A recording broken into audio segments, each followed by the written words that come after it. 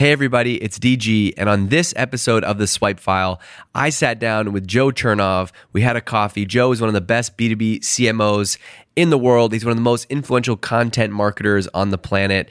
Always get inspired when I talk to this guy. We talked about everything from micromanaging versus empowerment, why interviewing is such an overlooked skill for marketers, why having no metric is sometimes better than having the wrong one. We talked about career transitions, and we talked about why hiring is the only thing that matters in marketing.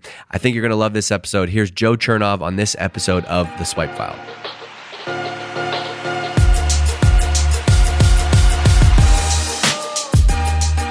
You're talking about interviewing people? Yeah. Is that what you want to talk about? No, like this kind of interview. Oh, you want to talk about this kind of interview? Tell me. So, I have thoughts on this too. I think interviewing people is a skill. Yeah. And I think it's an overlooked skill. I don't mean hiring people, but like this sort of interview. And as marketing gets more casual, like as business marketing gets more casual, and it's more about like brand and the people, right? I think that a lot of good ideas get blown in the last mile because the marketing person says, well, I get to interview them. Do you ever feel like you go and do interviews with people and you're like, this is awful? I feel like most people, what they do is they say, they have their 5 questions. Like, I have my 5 questions I'm going to ask Joe Chernov. No matter what he says. No matter what he says, right? And then what they do is, like, the second you answer that is then they go, next question, on to the next question. Where it's like, the real stuff, which is, like, why I wanted to do this interview series is because I just want to have a conversation and see what comes out of it. And, like, the real good interviews, I think, are when it actually is a conversation. It's not an interview when it comes back. With the people that you're invited to participate, like you can sort of go wherever that conversation is going to go. Sure. But if you're sitting down with somebody that's a scientist or an entertainer, you have such limited domain knowledge that you can't just take it where they take it. And that's why a professional journalist that does the research and has a background to be able to adapt is why you knows that talent. That's a good point. And knows the space. Gets me from Rolling Stone to interview them. Because they can know, hey, that thing that you did in 96, like that was interesting. I thought you meant interviewing people. This is a better topic. Yeah. I think that's important for going forward as a skill in marketing. That's very underrated. There's going to be more podcasts. There's going to be more video interviews. There's going to be more blog interviews. Like, I mean, you've been doing this for a bunch of years now. Like, I could probably go and Google 55 questions with Joe Chernov type of interviews out there. Like, but they're pretty much next question. You can't do that format. Yeah. Let's talk about forms. You had a tweet. What did your tweet say? This was last night. Do you remember what it said? I just say something. You're a prolific tweeter, by the way.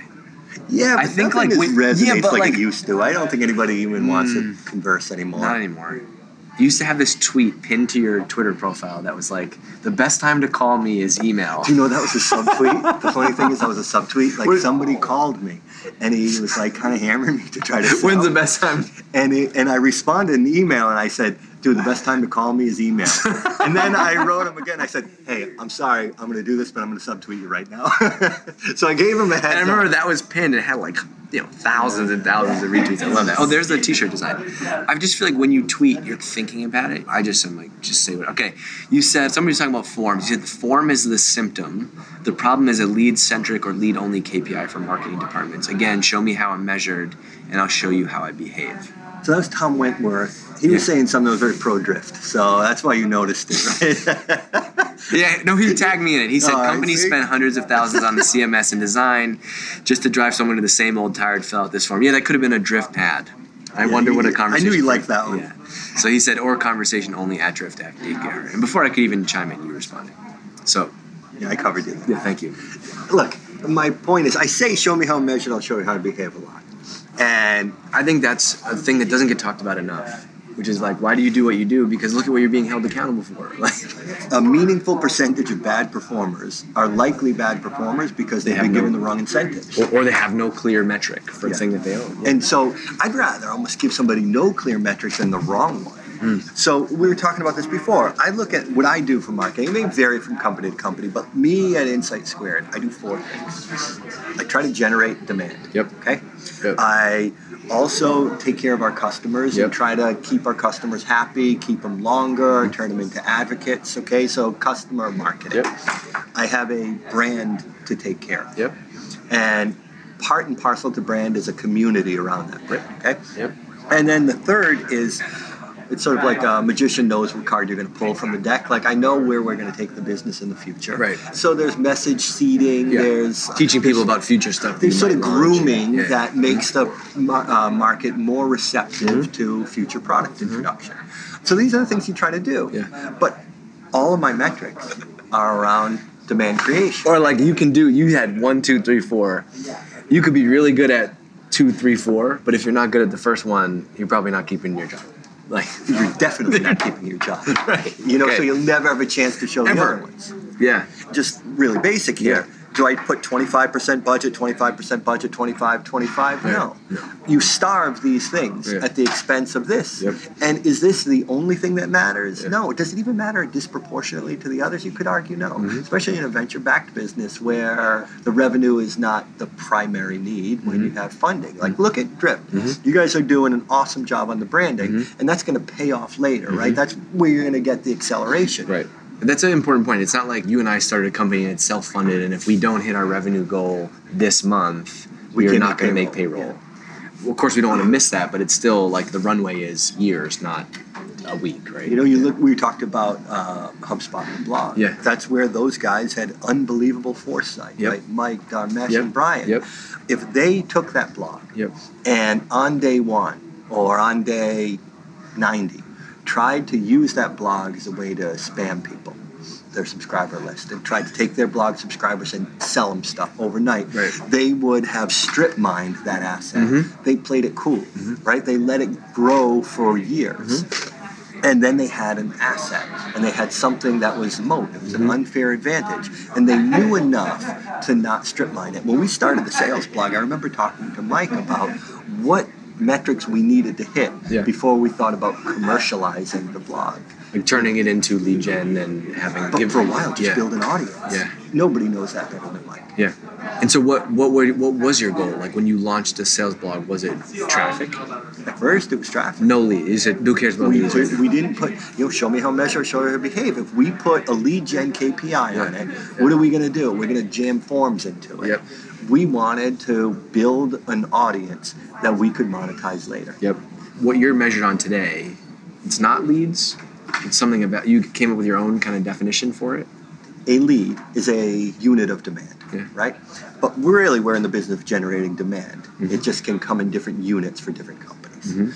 Our unit demand... One could be a demo request versus a free tool, try a free tool, versus a goes to an event, goes to a webinar. They'll have different conversion rates. Those are all different types, So what we have is, instead of leads, we have an alert.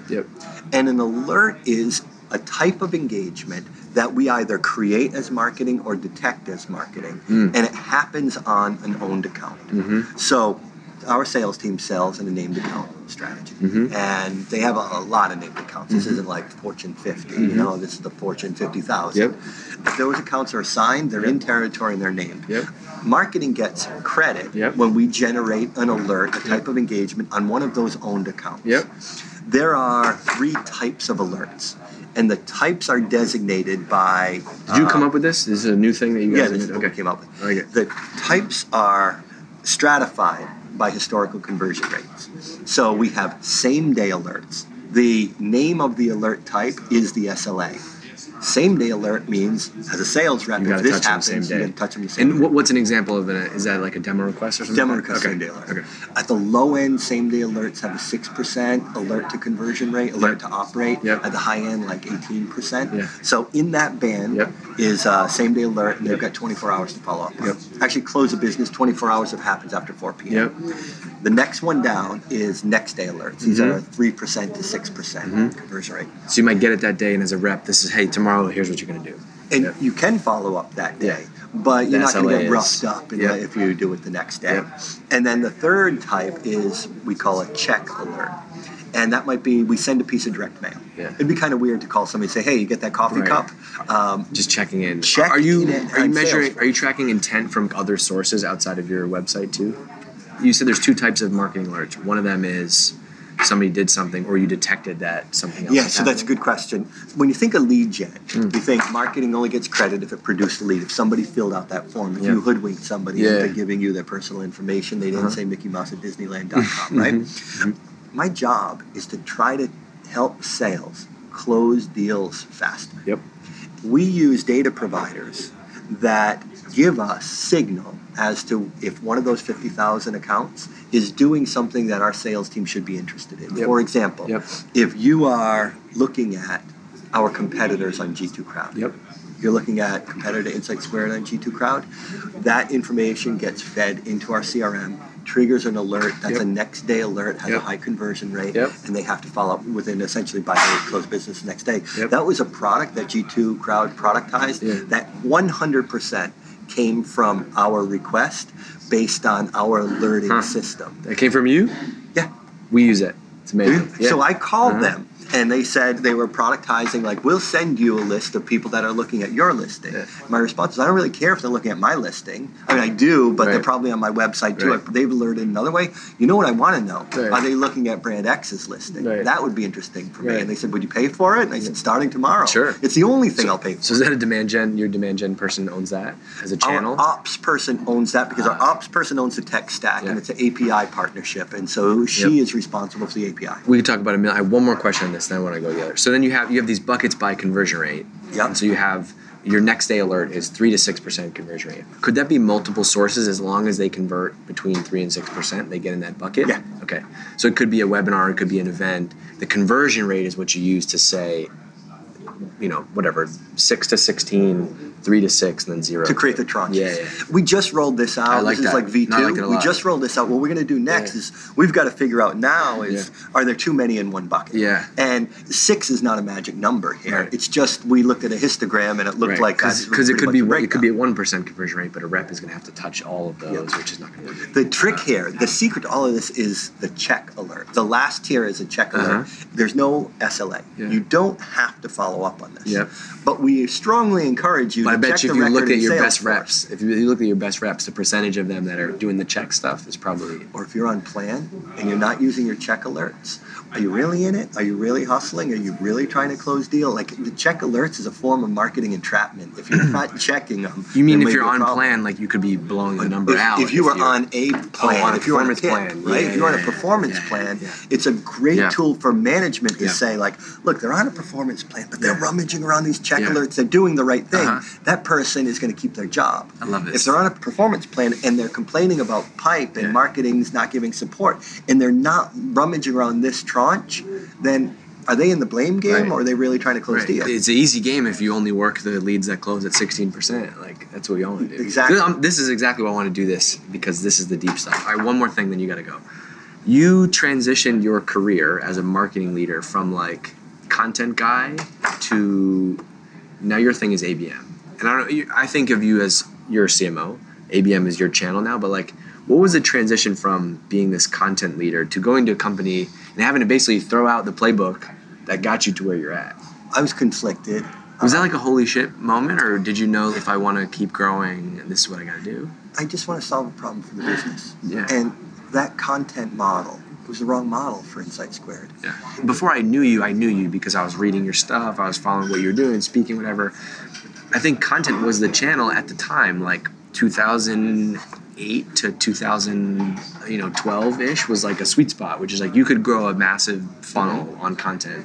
Today, everybody has a blog, everybody has a podcast, everybody has video. There's so much noise and content. Nobody's at home being like, you know what, I wish I had more content from brands. So I think there are two dimensions to this, and you've nailed one of them. Like, with each new blog that gets spun up, it becomes incrementally more difficult for your signal to be heard. And especially if you're marketing to sales and marketing, where those industries have a lot of noise in there. So much. The second is the nature of the business itself. The content model makes most sense when you have an enormous addressable market, because you don't have that many false negatives. If you can sell to anybody, then anybody who comes to your blog is a potential prospect.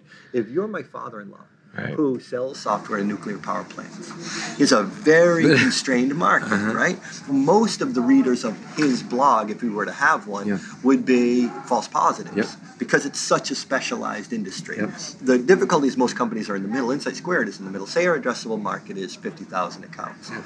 A blog is helpful for brand. A blog is helpful for building community, but it cannot be long-term your primary lead source in the way that it is if you're a HubSpot that has an enormous addressable market. HubSpot doesn't care if you're Mack Trucks or a guy named Mac with a truck. Right? They'll sell to both of you. And the product can work for both people. And we care very deeply if you're Mack Trucks You versus need to Mac find the Trucker. 50,000 companies with a sales ops person in the U.S. that has a board that expects fast growth, that looks for very specific types of reporting, very specific KPIs. So that makes it obvious. Like, that's where you're going to start, right?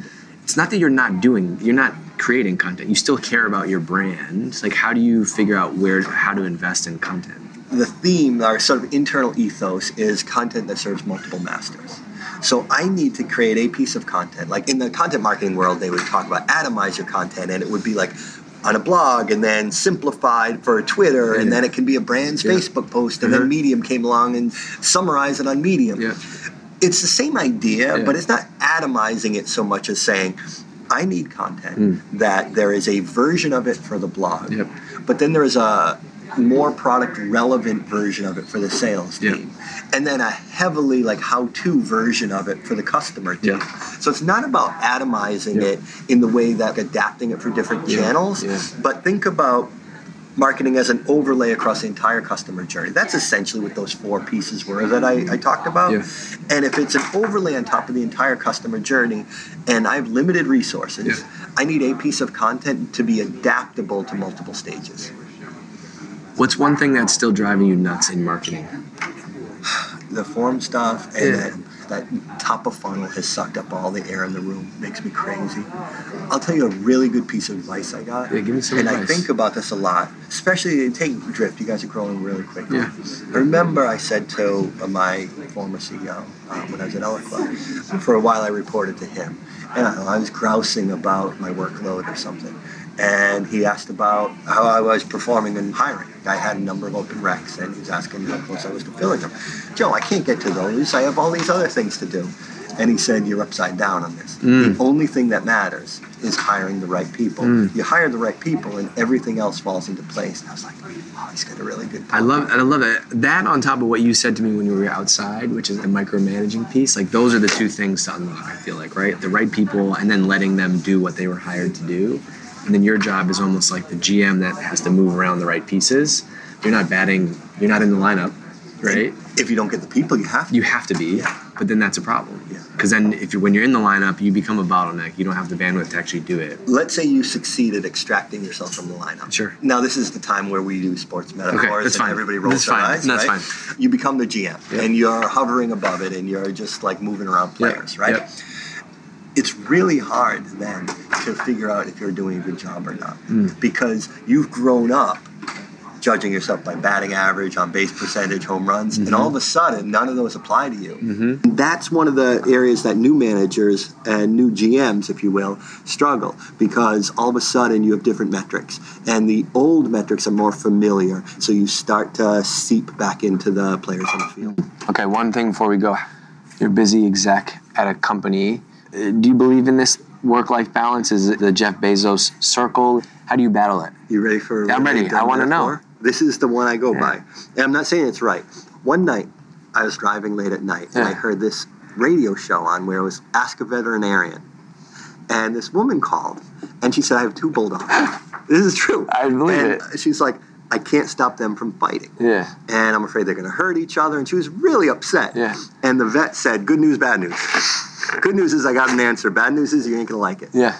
And so the answer was, let them fight. Yeah. One of them's going to win. Yep. They generally won't hurt each other. Yep. And then it gets worse. Yep. The one that wins eats first. Yep. The one that wins gets let out the door first. Yep. You reinforce that hierarchy. They are comfortable with the hierarchy. Yep. I think that family and work, unless you let one of them win, will always tear each other apart. And you've got to pick the one that wins and then feed that one first. I reach a juncture in my career when I verbalize, like, family comes first. Yeah. And I try to feed it first. I try to spend my time there first, and I don't feel guilty about it anymore. Yeah, I like that. All right, let's. That's a perfect place to wrap. You gotta go. It's been great. I appreciate it. Was this what you wanted? Yeah, it was exactly what I wanted. Okay. Exactly what I wanted. So thank you. Thanks for listening to this episode of The Swipe File. If you like the podcast, make sure to subscribe, leave a review, text your friends, tell your mother, do whatever you want to do. It'd be awesome if you help spread the word about the show. But I have a little special for you because you're listening to my podcast. If you go to drift.ly/Steve, you will see a 6-minute video that I made that is about Steve Jobs' storytelling secrets, and you can get it all for free. Plus, if you sign up there, you will unlock this crazy new thing that we're building behind the scenes called Drift Insider, where we're going to give you some of our best content exclusively. So go and check it out. The secret way to get on this list right now is to go to drift.ly/Steve. You have to watch the first video and you'll be able to get the rest when they all come out. Check it out. If not, check it out soon, and I'll see you in the next episode.